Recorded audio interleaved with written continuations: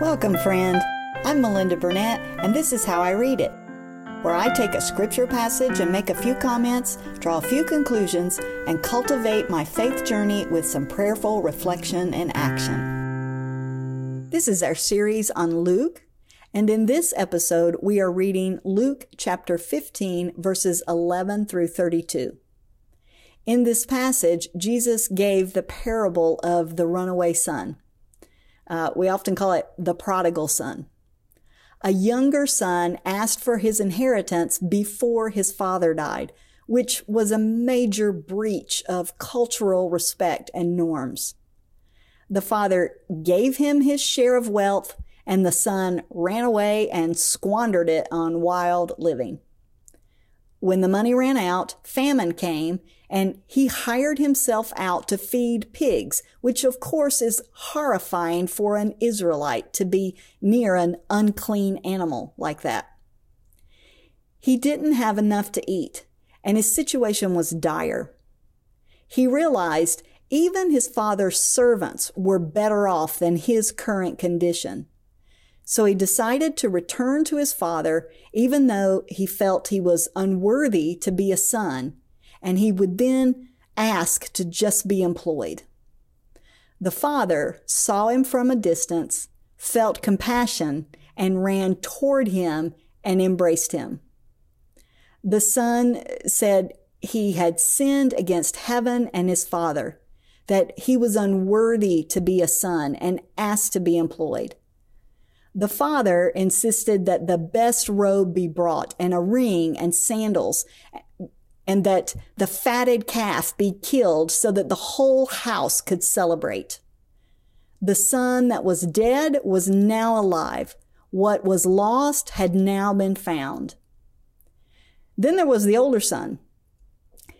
He stayed home when the younger son ran away, and he kept working. And when he heard the celebrating and asked what was going on, he was informed the younger brother had returned home and everybody was celebrating that. The older son became angry and refused to enter. So the father came out to him to plead with him to join the family celebration. The older son said he'd always worked. He never disobeyed. And yet the father had never given him a celebration like the one for the son who had squandered his wealth. The father said, "Son, all I have is yours, but I had to celebrate because your brother was dead and is now alive." Who is this man? He is the compassionate, gracious, and merciful father who runs toward the runaway who wants to come home. God longs for his broken children to come home. Jesus requires no groveling to receive his grace. His grace and embrace meets the child who turns toward him. And Jesus celebrates when anyone returns home. The difference between the older and younger son is that the younger son recognized he did not deserve the love of his father, while the older son thought he had earned the love of his father. God's love is not earned.